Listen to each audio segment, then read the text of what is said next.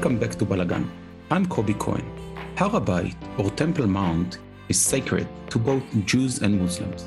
For Jews, it is the peak of Mount Moriah, where the first and second temples were built, while for Muslims, it is known for the mosques of Al-Aqsa and Tomb of the Rock, and were, based on Muslim belief, Priest Muhammad's ascent to heaven.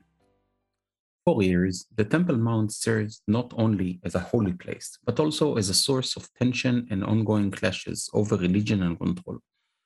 Who is fighting, and what are they fighting for? For answering these questions, I am glad to host Dr. Harel Chorev, head of the Middle Eastern Network Analysis Desk at Tel Aviv University, and author of Networks of Power in Palestine, Family, Society, and Politics since the 19th century. Welcome, Harel, to Balagan. So, what can you tell us about Temple Mount? I mean, let's go with the short history of the place. Short history of the Temple Mount is, hard. It's hard. Well, it was established, of course, on Mount Moriah. We usually refer to, in Jewish context, we refer to two periods before Christ. One is the first temple and then the second temple. Both were ruined by conquerors of the country. The first were the Babylons and the second were the Romans. And the mountain and the temple on it were at the ruins until the 7th century. Until the 7th century, with the rise of Islam. It is traditional to say, although evidently, historically wise, we cannot be really sure about it, that one of the Caliph, I think it was the second Caliph, Omar ibn al-Khattab, was the one to decide, the conqueror of Jerusalem and of Israel, or Palestine, as the Roman called it later, only later, by the way.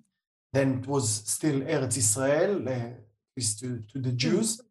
So Omar ibn al-Khattab, the Caliph, decided to establish on that mountain the Al-Aqsa Mosque, really close to the rock. The rock, which was sacred to the Jews as well, but then was appropriated by the Muslims as well as a holy site. And later on, they established the Dome of the Rock over that holy rock. That rock was the place, according to a Jewish tradition, that was the place where Abraham intended to sacrifice his son, Isaac, and other traditions that were tied into this specific place. Now, and for the Muslims, it's the place where, based on their belief, if I remember correctly, Prophet Muhammad, right?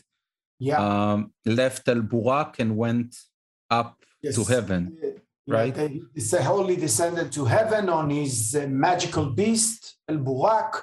Therefore, they're calling the Wailing Wall today Al-Burak, although the place of the Wailing Wall, or El-Burak, has changed through the periods. It used to be, archaeologists believe it was still first in the southern part of the Temple Mount, then moved to the southern western corner, and only in the 19th century they decided it's actually the place of the Wailing Wall, where Jews traditionally prayed and worship as the only remaining of their temple.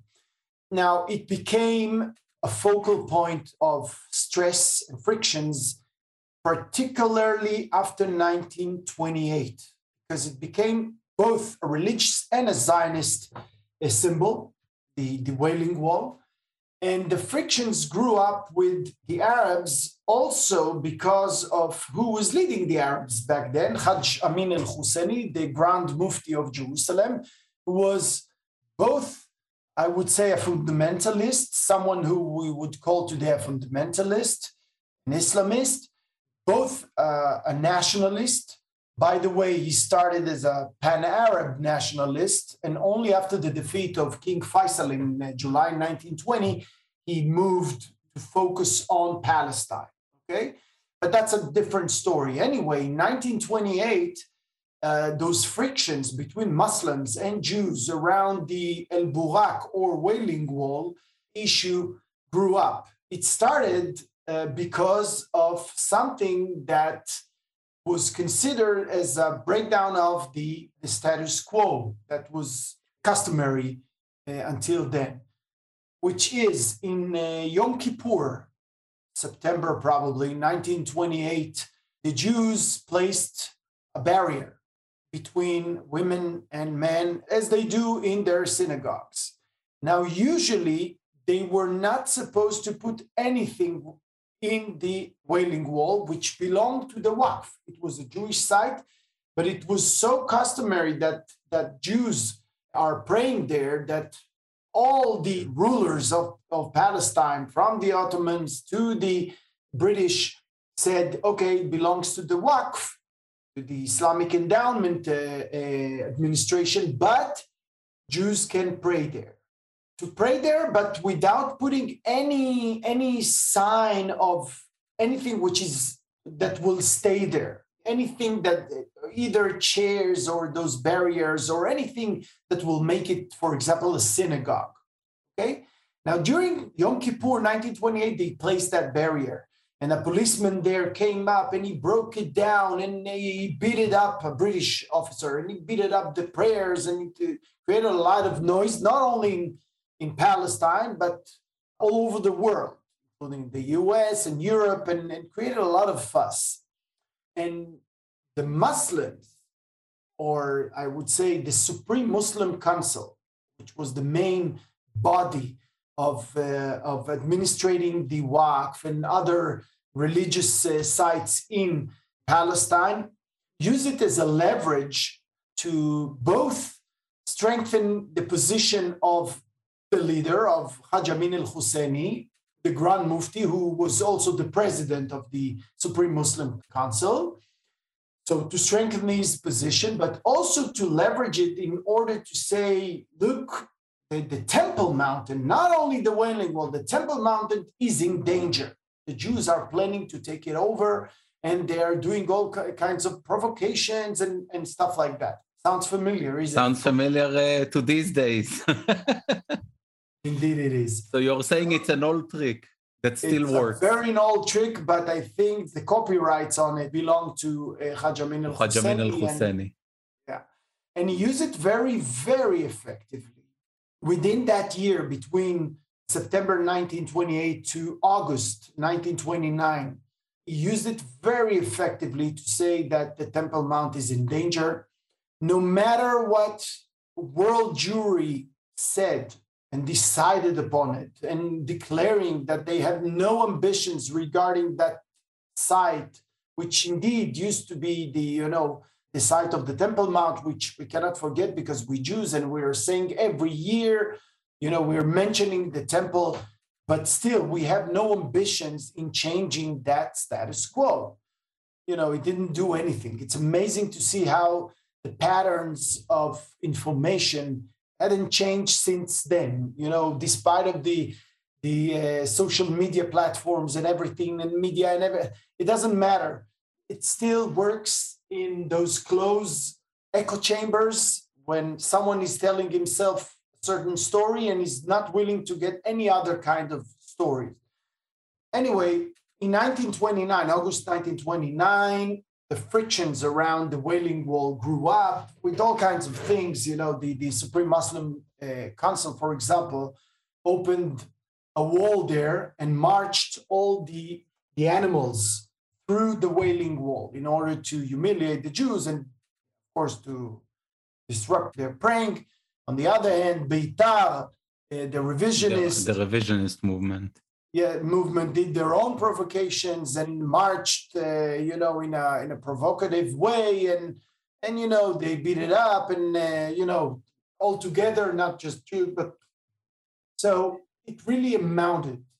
Now, in August 1929, after another prayer on Friday, people were incited, probably by Haj Amin al-Husseini, but also other imams, as it happens today. Every Israeli knows Fridays are notorious for their fragility in terms of security in Jerusalem. As a Jerusalemite, you of Yeah. course know it very well.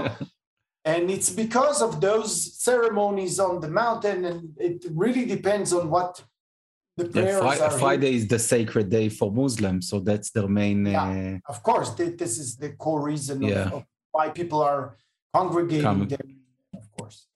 So after that particular Friday in August 1929, Muslims erupted from the mountain, stormed the city, and clashes began.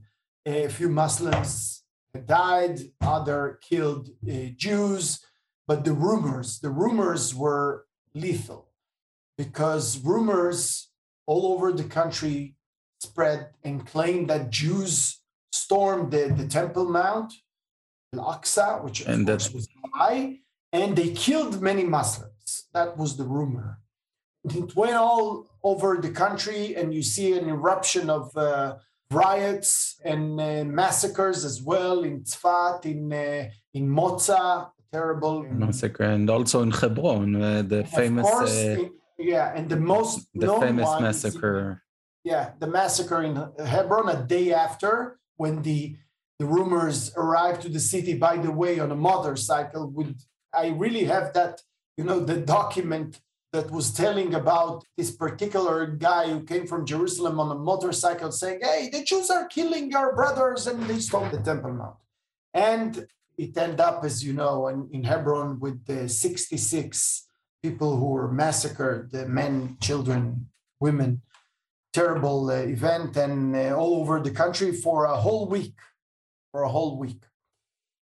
Now, after the 1929 riots, Hajj Amin al-Husseini understood that he has a very, very powerful tool in his hand, which is Al-Aqsa.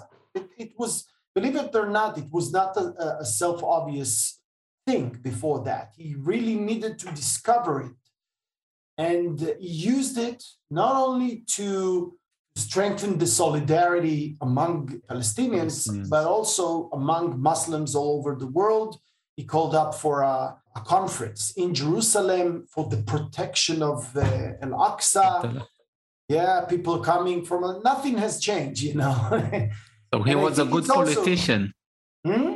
He was a good politician. He was a good politician, but I must say that at the bottom line, I think if a Palestinian is searching for one of the main leaders or reasons for their catastrophe in 1948, that would be definitely Hajj Amin al-Husseini in the first. Oh, definitely. That's a topic for another episode.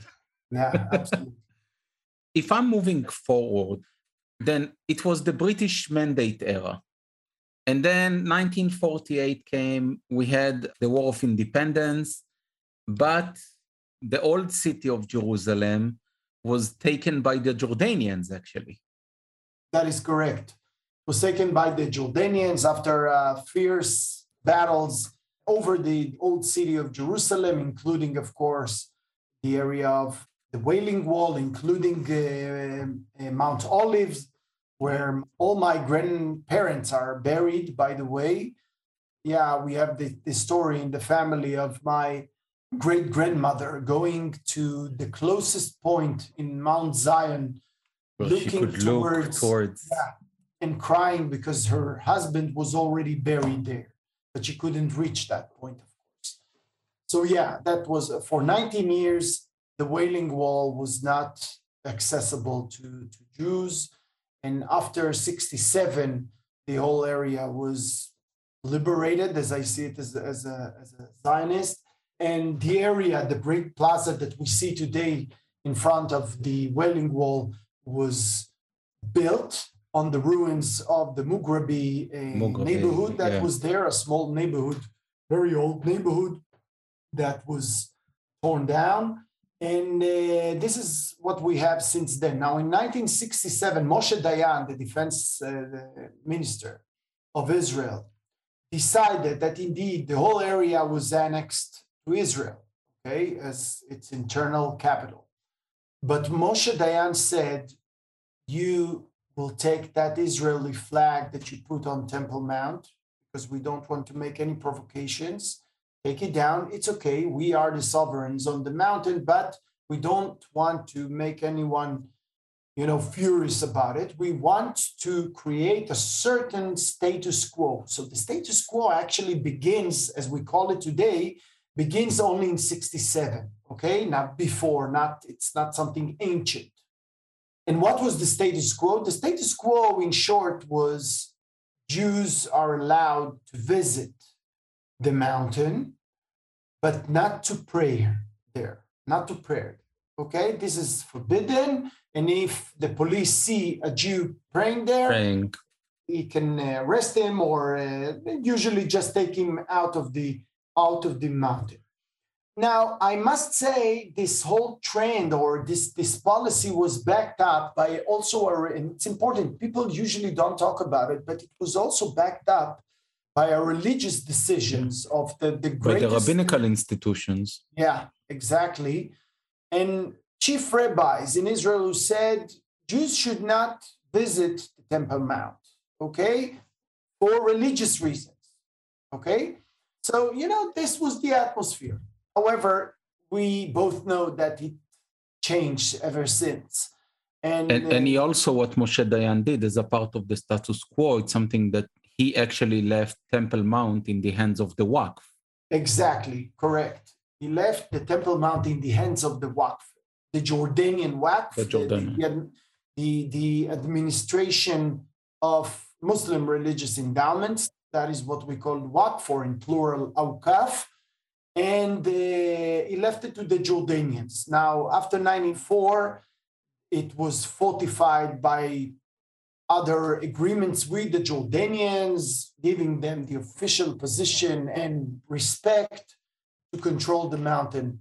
But we know that since, I would say, the 90s, the Al-Aqsa issue became a very, very delicate issue, both because of Muslims saying that Jews are doing things that they're not supposed to do, or because of provocations. For example, and one of the most known are the visit of Ariel Sharon in October 2000 in the mountain, which... He was the head of opposition at that time. The head of the position. It is very, customary to say, I am loyal to Israel, I am loyal to the Temple Mount, I will visit there, I will exercise my right as sovereign on the mountain. Now, it blew up the whole thing. And I'm from those people who believe that if it was not Sharon, it was someone else, because, the fuel was already there. The barrel was full with the fuel and just waiting for that spark. The environment was toxic from the beginning. Yeah. But Sharon did it for political purposes. I mean, he was the Likud leader at that time, and he knew what the outcomes will probably be. He was a secular person. He never was a believer, but he had the best partner on the other side, which was Yasser Arafat, who came back frustrated from the Camp David negotiations. And he decided to ignite the flames in the Middle East. So we found the best partner at that time. It was part of a picture. Okay, it was part of the picture. It was, the stroke who broke the camel's back. At the end of the day, from a historical perspective, as a historian, we usually, Sharon came there, and it was definitely the event that ignited the whole thing. I don't know if Sharon knew that it will ignite the whole thing. It's very hard to. I think he was asked about it, and whatever we gonna say, if we believe him or not. Anyway, the circumstances, the context was, of course, much wider, and it's the failure of the Camp David negotiations, and Barak offered to Arafat, and it sparked the whole barrel of fuel that I've described. Now, since the 90s, actually, it didn't start with the just Sharon issue. We have in Israel a movement, which is a branch of the Muslim Brotherhood, which you have in the US as well, which is quite developed there as well. And the Islamic movement in Israel is divided into two branches. One is the northern branch, which doesn't recognize Israel right to exist, and the other one is for integration. Right. They believe in the same principles, okay, but still they are coming from different schools in terms of, okay, what should we do? What should be our policy? And as we know, the southern branch is now part of the government, basically. Now, the northern branch, under the very charismatic leadership of Sheikh Raed Salah from al-Fahim, led a very effective policy that basically adopted and exercised Hajj Amin al-Husseini's mandatory policy, very effective policy to use Al-Aqsa as a leverage to gain basically political capital, to mobilize Israeli Arabs or Palestinian Israeli, however you want to call them, and to mobilize them and to say, look, there is a danger there. And not only that, but also by doing new things that we didn't see before. For example, not acknowledging or denying any Jewish historical right on the mountain. That is to say, no, you never had a temple on that mountain. You are lying about it. There is no archaeological findings that is supporting that. Nothing, it's just lies and narratives. Now, of course, they know very well that this is a lie because there are so many findings from the Temple Mount. Even tiles, the tiles of the Temple Mount are there. And as a matter of fact, they did a lot and this is really heartbreaking in terms, from an archaeological perspective, because they ruined a lot of findings and hide them and grinded them and all kinds of things. But the average Israeli Arab is, if he is part of the northern branch institutions, for example, educational institutions or mosque networks, and they hear their preaching and everything, he believes that there was never such a thing as the Temple Mount. And another thing that he believes is that Al-Aqsa is in danger. Al-Aqsa fi al-Khatar in Arabic. Why? Because every year, whatever happens, and we need to remind people that not every year, I mean, in recent years, it's every year because, everybody from Hamas to the northern branch of the Islamic movement know how effective it is to use Temple Mount if you want to ignite the atmosphere. They know very well how to ignite it by themselves. While on the other hand, we also have, from the Jewish side, a new movement called Tnuat Ne'emanei HaMikdash. Yes, I will refer to that. Of course. Okay. Of course, I'm just trying to be systematic in terms of each side. So every year there is a Miharjan, namely a conference or a party of Al-Aqsa is in danger. Every year, whether it is in danger or not in danger. So, people are indoctrinized that it is indeed in danger. And what are the claims? Claims is the Jews are trying to change the status quo, trying to get their hold or to strengthen their hold on the mountain. Now, from the Jewish perspective or the Jewish side, as you rightfully mentioned, we do have a great increase of people that, first of all, they don't listen or care about what the rabbinical judgment or rulings regarding the mountain and the fact that they prohibited it. They don't care about it. They call themselves the loyalists of Temple Mount, and they go regularly, many of them on a weekly basis, some of them even daily basis. And the most, I would say, extreme ones are even trying to sacrifice, to renew the custom of sacrifice. They are marginal, I must say, but they are on the rise. Generally, the number of visitors on the mountains has changed during, I would say, 3-4 years. In the past 3 years, it multiplied itself by 3. Okay? If, 10,000 used to come every year, now it's 30,000 or something like that. And It's let's be also honest, I mean, if we put religious aside, it's a fascinating place to come and see.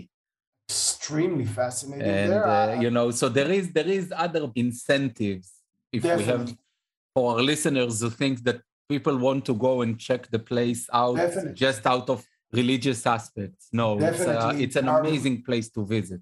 amazing place, a lot of antiquity, Architecture and art. Yes, and even if you're not a religious Jew, you feel something when you're there. It's really moving because it's the core, it's the heart of Jewish history. And I don't think it's even controversial to say that. We all know how central the temple was in old times for Jews and the three pilgrims every year and so on and so forth.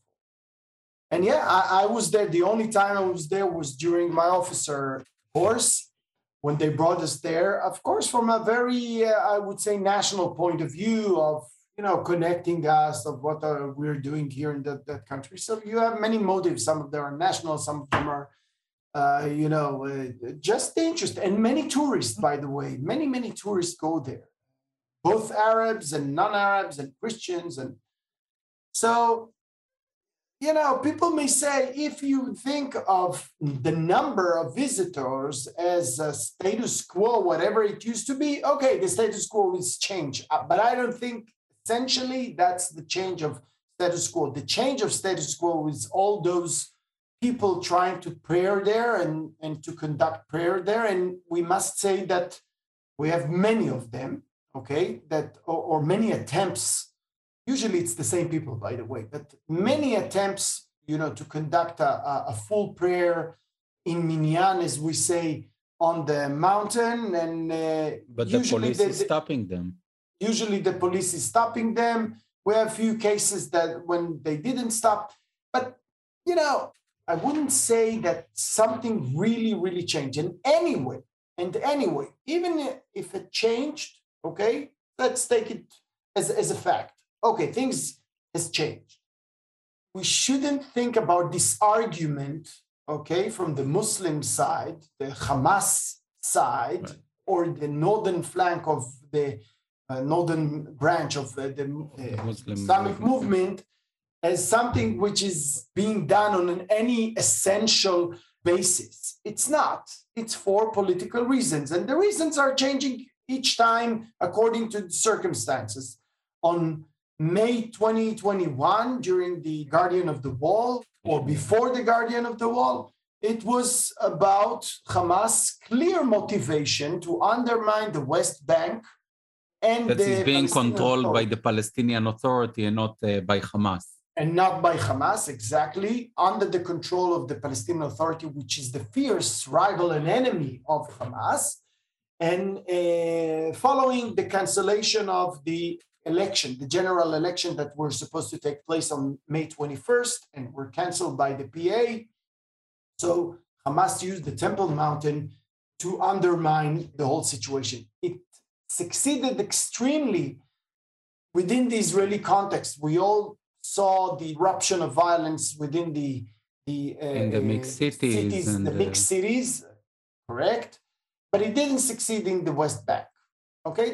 Despite of several attempts of usually Hamas affiliated or members trying to ignite the situation, but it didn't succeed there. It succeeded very well in Israel.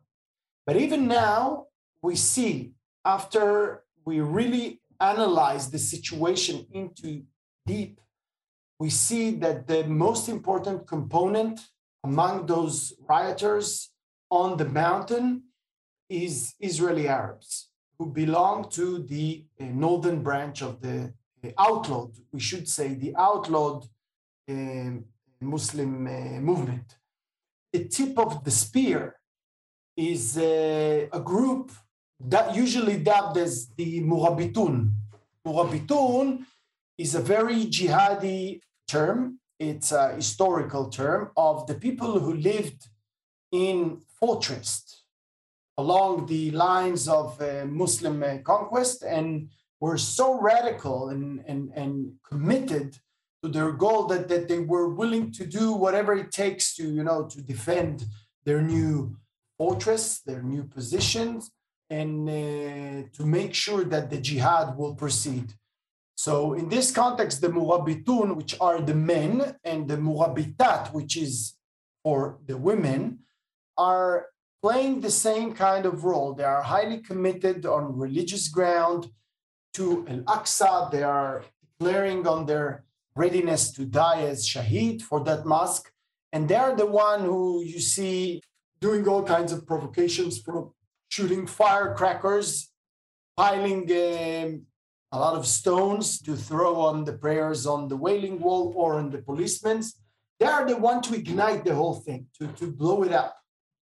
The number of women, for example, is something between 150 to 200, if you want to understand it in quantities. The men's are more. They are also being funded by the northern branch of the Islamic movement, something in between, I would say, $300 to $1,200-$1,300 per month, with even a bonus. If you're really committed to that movement, you get another bonus of $100. So it's funded, it's well organized. Turkey is in the business as well, or at least used to be in the business. Israel in past years, yeah. Now it's trying to renew the relationship with Israel. Yeah, for the rapprochement.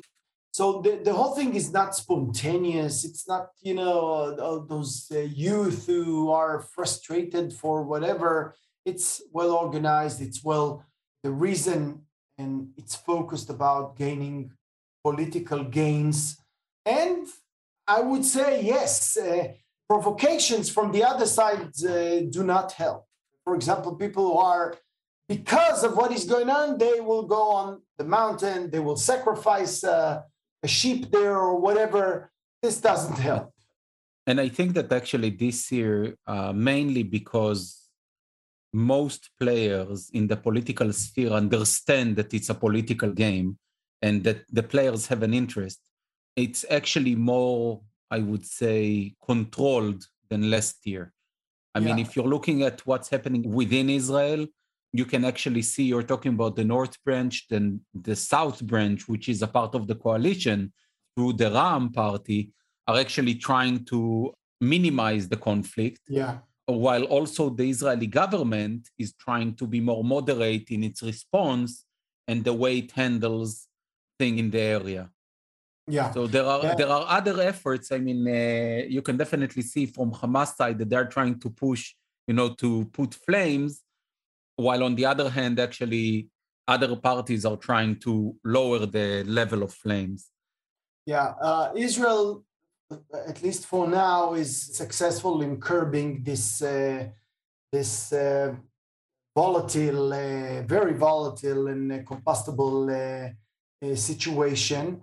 And, that's the advantage of experience, unfortunately, something that each time they're trying something else. For example, just for our viewers to understand, they anticipated that Hamas will try to do and the Northern Branch will try to do things like that. So, first of all, Israel asked Egypt and the Emirates and Morocco and Jordan and the Palestinian Authority to do their best to help her in preventing those attempts, because it was very clear. Then, when things were getting tighter, the police anticipated the fact that prayers in the Al-Aqsa Mosque will try to do something early in the morning. Those prayers, we call them loners, or in Arabic, they are called the practice is called the itikaf, which is basically to be alone. But they were basically not alone. They were piling stones and everything, but the police was ready for that. And once they started early in the morning, with dawn actually, 4 a.m., the police quickly stormed the compound and arrested something like almost 500 of them, okay, to prevent. And it was very successful in that manner because they didn't need to use a lot of force and they stopped it as it started. Now, as you said, during the days that followed, Hamas was pouring oil, they outlawed the Northern Branch, all of them tried, again and again. And in some point, Israel was condemned, because things went a little bit out of control, was condemned by Jordan, by other Arab countries, while they knew very well, and they still know, and we know that they know that Israel was not the one to be blamed, but most of the blame was on the other side because they were really moderate about it. Nevertheless, I think it's always an interplay between, the crazy people or the crazy minorities that are running the show, both from the Muslim side. And we must say many of the prayers on that mountain don't want those radical murabitun, murabitat, and rioters to damage their willing just to prayer and to practice Ramadan as they believe, in calm and everything.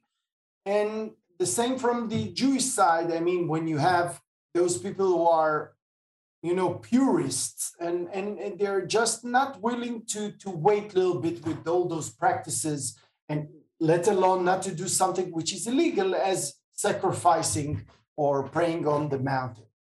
For now, it looks, I think, better. It looks like the Israeli policy this time was successful, but, it can change in one day, in a snap. Yeah.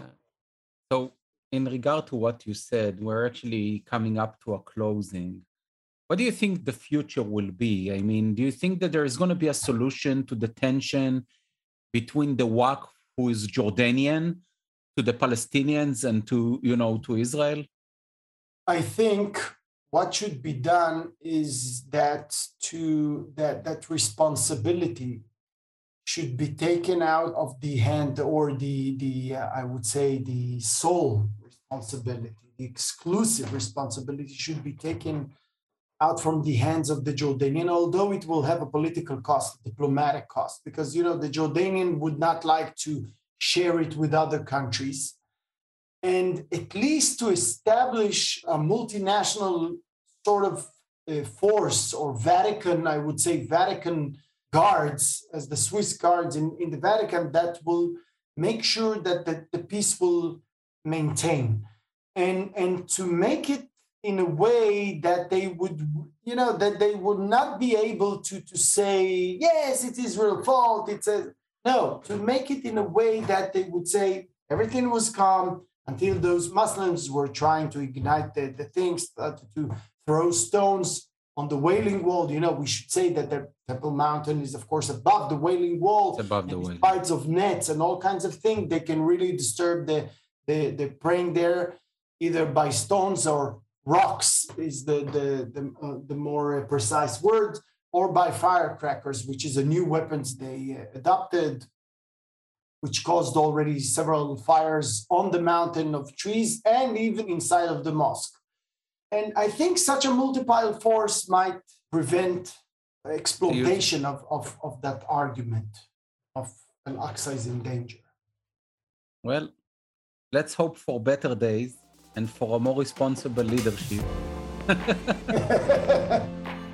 And I really want to thank you, Ariel, for joining us today and telling us a little more, shedding more light on what's happening in Temple Mount. Thank you very much, Kobi. It was a pleasure. I hope you enjoyed today's episode and wanted to thank you for joining me. If you like my podcast, feel free to rank it and share it with others. I also invite you to subscribe to my podcast so you will get updates when a new episode is on the air. And last but not least, I invite you to check my website, Balagan, www.balagan.ltd, for more content about Israel's history and politics. Bye for now, and have a great day.